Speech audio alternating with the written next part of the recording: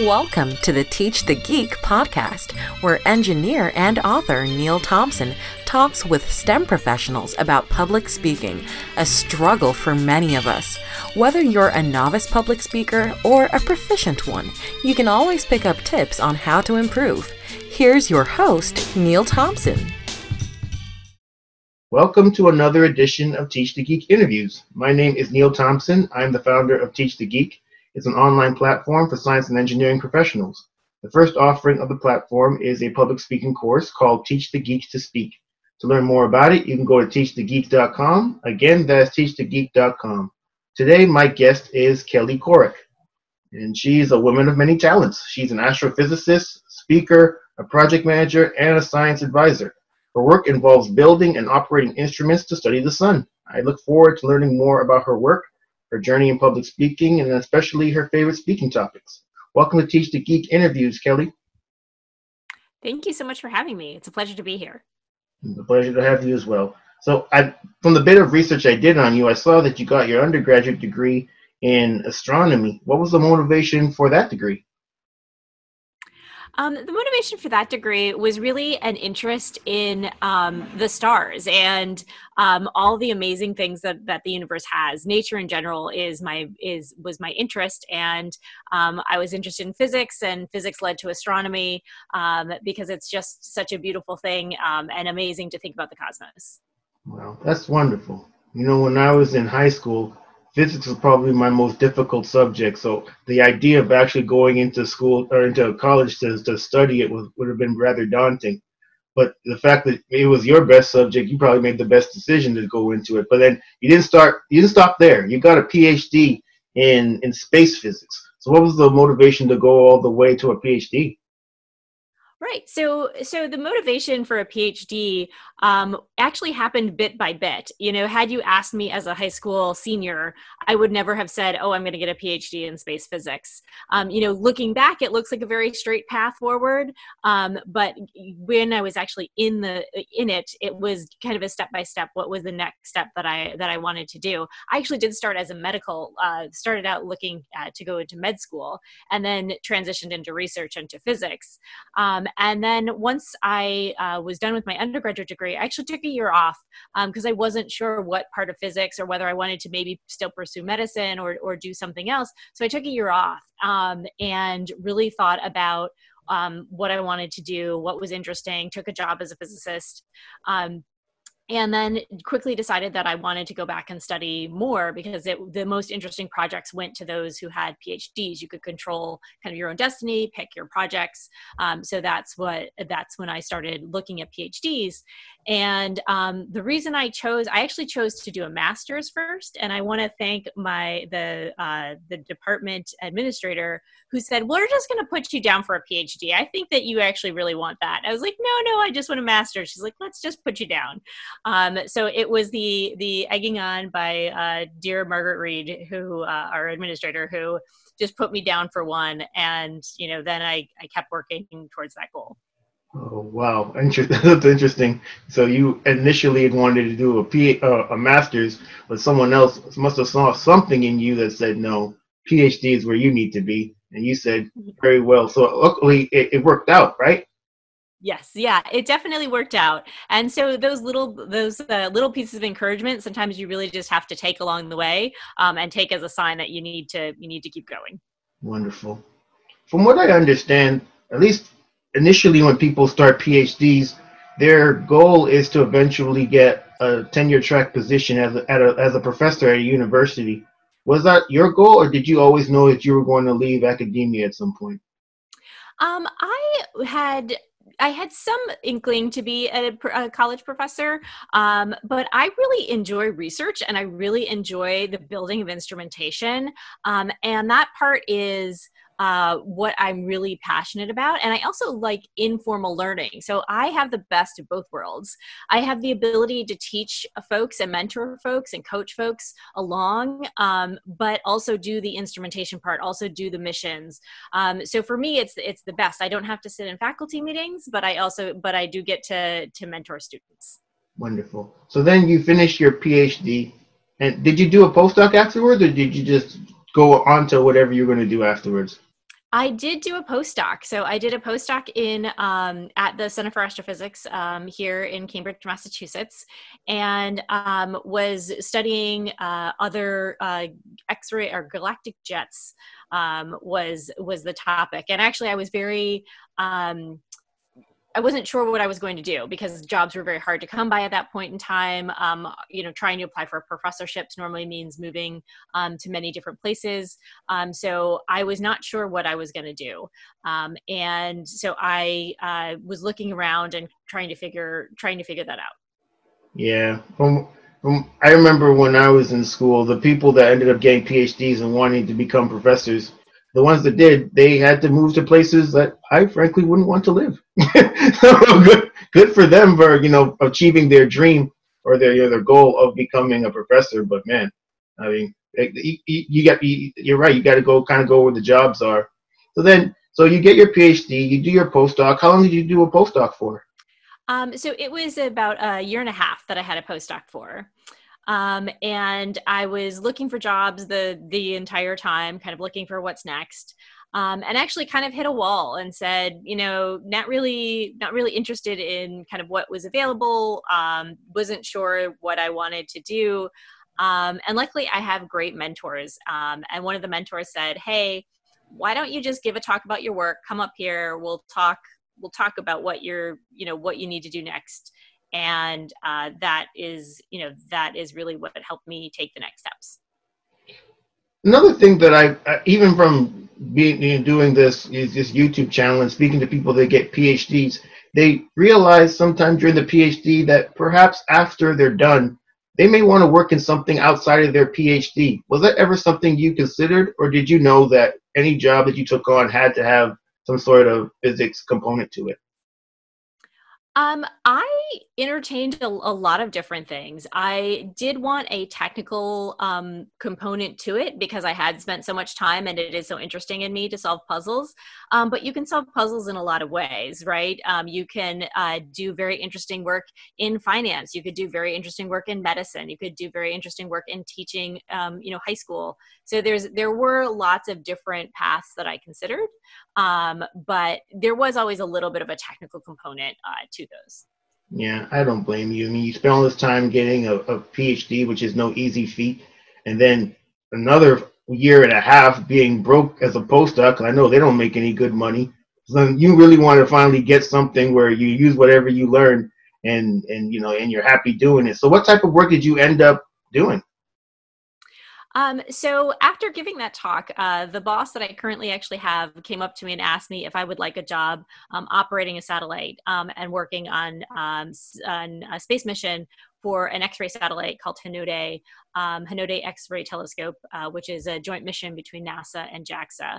And so I was operating that telescope as well as the TRACE telescope, which is another NASA telescope, and doing science. And so from there, I took on that job and it grew for the last 14 years into what I am now. Oh, wow. So is there anything that in that 14 years that you haven't done at that job that you really would like to do? I really have done a lot. I mean, in terms of the mentoring of students, in terms of building instruments and seeing instruments fly in space, all of that has been done. I would like to fly a few more instruments. There are a couple more instruments I have in mind that would be interesting. But really, it's a really fulfilling job that I've fulfilled a lot of my career goals in. Okay. With the job that you currently have, do you manage people? I do manage people. Yes, I have several students that I manage, or postdocs that I manage. There we go.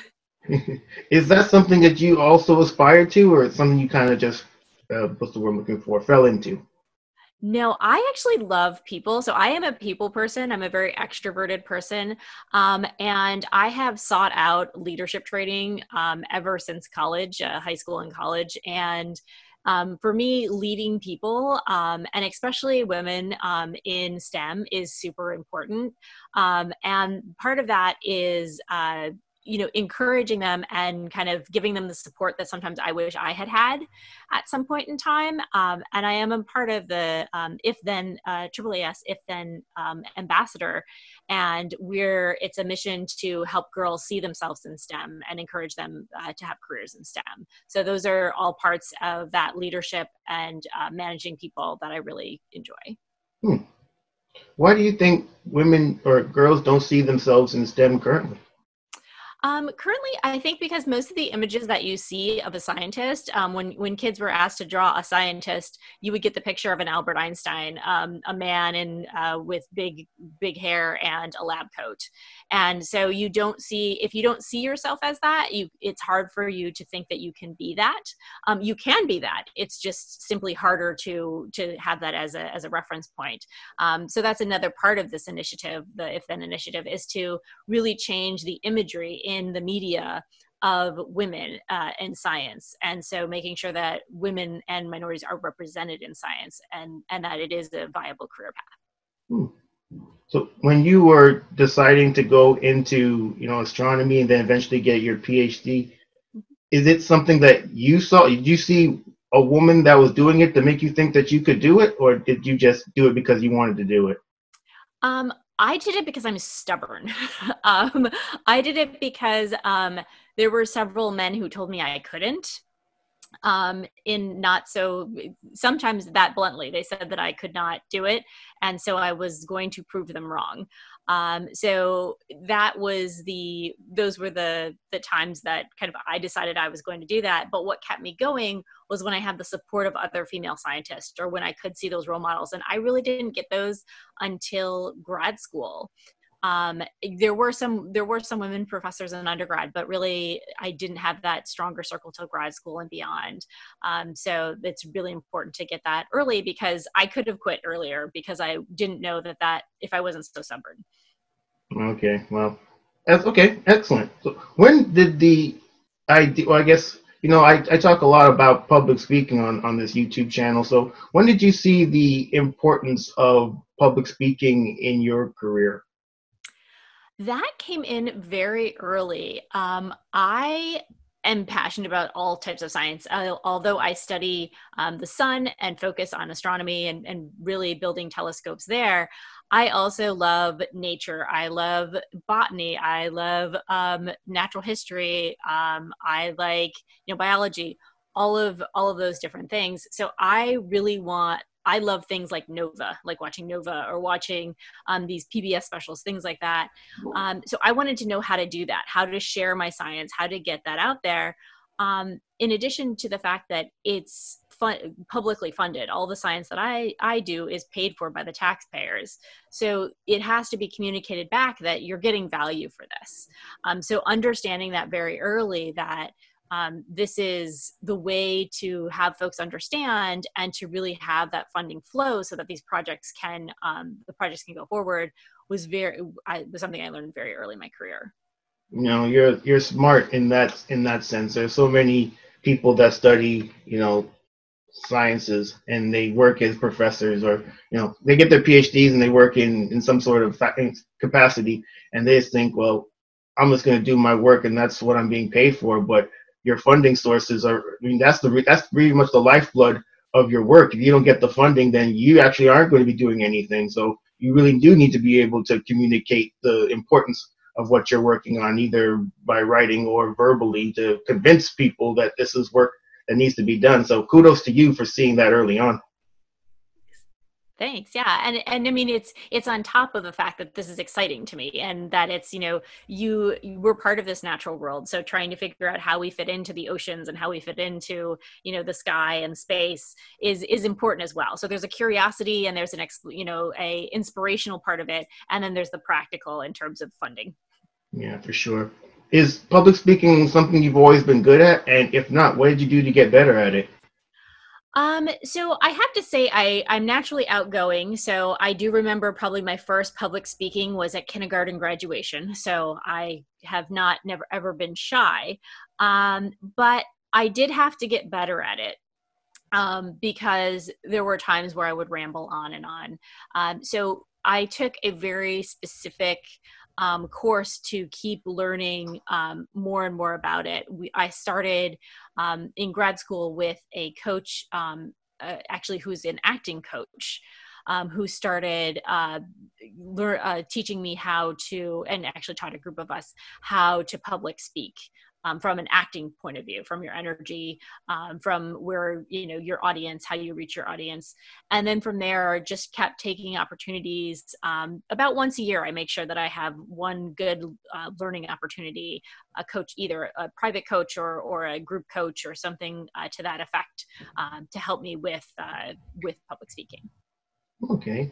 Well, and also, when it comes to public speaking, do you have any preferred topics that you like to speak on? And if so, what are they? My preferred topic is space weather. So the sun is trying to kill us. And I like to talk about how we're learning how the sun interacts with our technology, and how we can better prepare ourselves for when the sun throws these tantrums that she's trying to kill us with. Oh, wow. I thought the sun was nice. Exactly. I mean, it's very nice on a beach, and she gives us, the food and it's warmth and all these other things.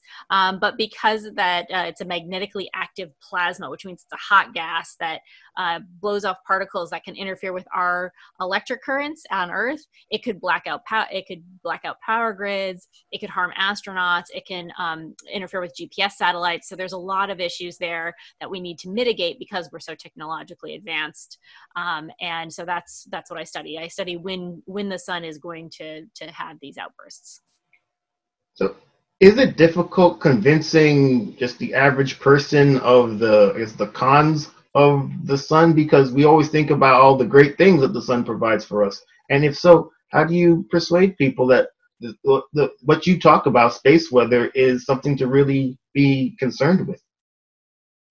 Right. And actually, my goal is that it's not a con, that in the end, through all these studies, you only get the benefits of the sun. So you get the benefits of the warmth and the beaches and the beautiful aurora that you can see at the northern latitudes.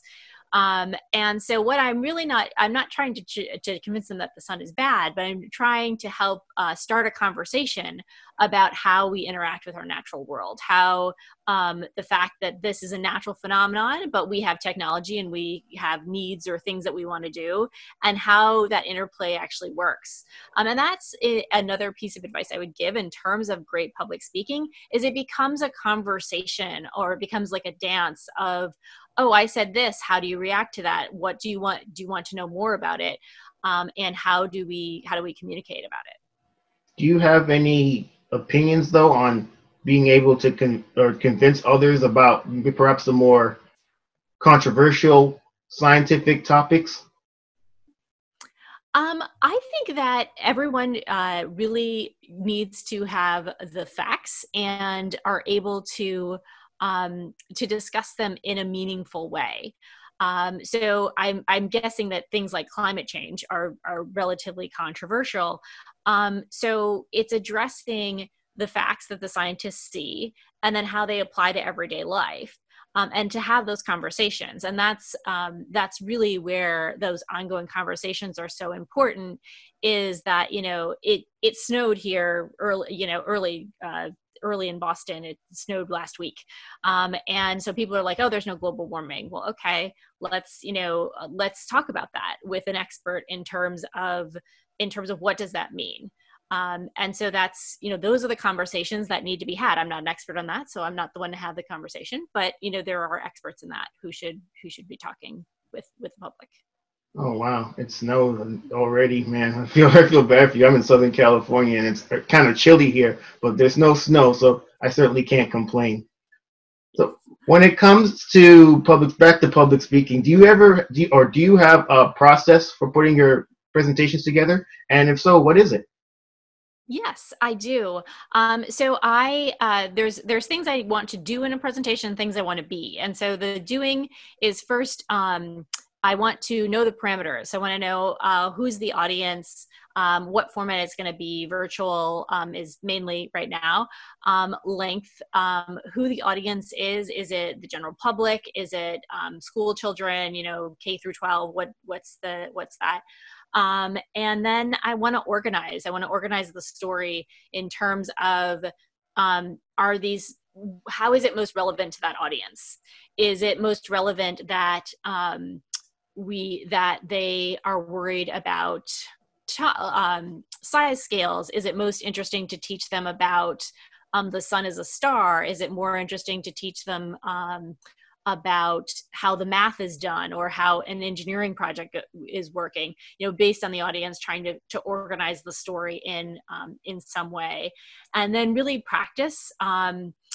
I don't practice as much as I used to because I've gotten very comfortable with certain topics. But for newer topics, I do tend to practice either to my cat or to a group of peers, or at least try to practice the first slide and the last slide to kind of get the transitions down, because for me, then that becomes a very natural way to speak. And in terms of being really authentic, I am very conversational in my presentations. I have a lot of energy. So that's just who I am. And that's what I want to be during those presentations. And, for everyone, they have to kind of find that style for themselves. Yeah. And I guess when you practice in front of your cat, if the cat walks away, you know that maybe I need to do a bit more practicing. I wasn't able to maintain the cat's attention. Exactly. Oh, do you ever get nervous before giving a presentation? And if so, how do you deal with your nerves? So I do get nervous from time to time, not nearly as often as I do. I had at one point in time been giving talks just about every other week. So I would give 20 to 30 a year. So I've gotten very used to it. But there are times when I get nervous, and how I handle that is breathing. There is a box breath that you can do to kind of calm yourself down. You inhale to count of 4, hold your breath for 4, exhale for 4, and then keep your breath out for 4. And you can do this a couple of times, and it calms you down to kind of refocus on counting and calming down. There's also power poses. So putting your arms out like Wonder Woman, or on your hips like Superman, trying to tell your body that this is a positive thing, are ways to calm you down. So if you can run into a bathroom for a while before you give a talk, and then again, the practicing really does help, and just thinking that the audience is friendly, right? The audience wants to hear what you had to say. That's why they're here. So those 3 things kind of calm me down if I need to be. With the power poses, perhaps you want to do the one where you put your hands on your hips as opposed to putting them up, because if you're nervous, you might have a whole bunch of pit stains. You don't want people to see them. Yes, that's why I normally suggest a restroom break just beforehand. Yeah, for sure. Well, you've offered some really great tips on becoming better as a public speaker. Perhaps making it more conversational, box breath to calm your nerves, and also the power poses and practicing, of course. Are there any other tips that you'd like to offer in becoming more effective in public speaking? I would say that, practice and do it often. Be curious about your audience and volunteer. There are great organizations out there that you can volunteer with to share your science or your technology with. So find those. And if you're in a technical academic field, folks who organize seminars are always looking for folks to give talks. So go ahead and volunteer and say, hey, I'm available. If you need to talk on this topic, and go ahead and develop that topic, and just practice and see what happens. Wonderful. Well, this has been really interesting talking to you, Kelly. Is there anything else that you'd like to add about things that you're working on? No, I think that it's a really exciting time to study the sun. The sun is going into a more active phase, and so there's lots of really interesting science coming out of so many missions. And so I hope that that folks can go ahead and get all that great information coming out. Wonderful. If anyone wants to get in touch with you, Kelly, how can they do so? You can check out my website at www.kellykorek.com, and there is an email there, kellykorekifthen@gmail.com, in order to contact me. Wonderful. Well, everyone, that marks the end of another edition of Teach the Geek interviews. My name is Neil Thompson. I am the founder of Teach the Geek. It's an online platform for science and engineering professionals. The first offering of the platform is Teach the Geek to Speak. It's a public speaking course. To learn more about it, you can go to teachthegeek.com. Again, that is teachthegeek.com. Until next time, take care and stay safe. Thanks, Kelly. Thanks. Well, everyone, that marks another episode in the can. I hope you enjoyed it. If you like these episodes and want to support Teach the Geek, please subscribe, share, and like on any of your favorite podcast platforms, or on all of them. Also, if you prefer to watch the episodes, head on over to the YouTube channel at youtube.teachthegeek.com. Until next time.